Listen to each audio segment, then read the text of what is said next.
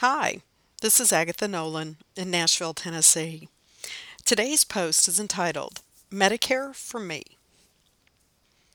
Last week was a wonderful week with well wishes from old and new friends for my 65th birthday.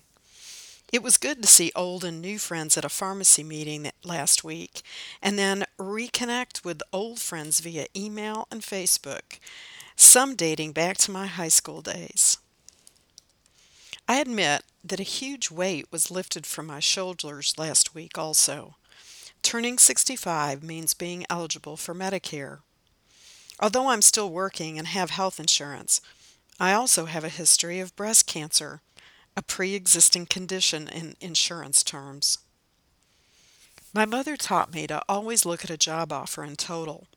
Was it a company I wanted to work for from an ethical standpoint? Was the offer fair for the skills I had to offer? But she also taught me that even more important than salary was the health insurance. My brother was disabled, and my mother understood, even in the 1940s, how expensive health care would become.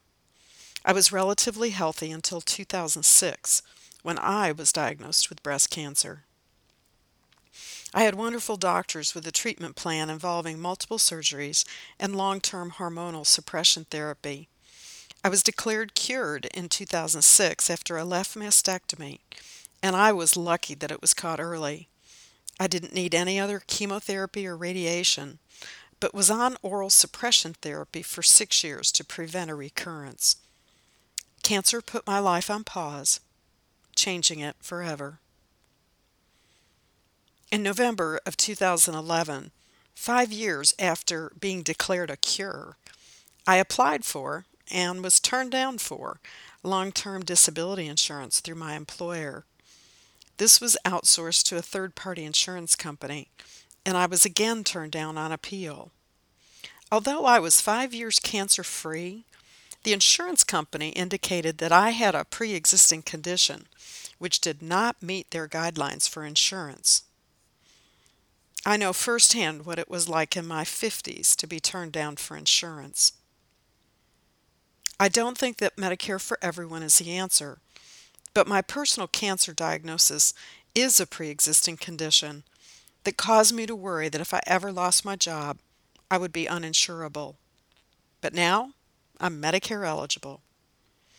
I work out, have no chronic medical conditions, and try to eat right. I take no medications but a vitamin D supplement every day. But it is impossible to predict what the future holds. As of Friday, I no longer need to worry about being uninsurable.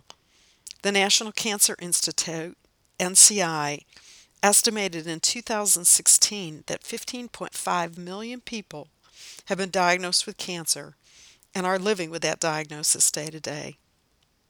That is a lot of U.S. citizens that could be uninsurable. If insurance companies can deny insurance based upon the pre-existing condition of cancer survivor. Blessings, my friend. Agatha.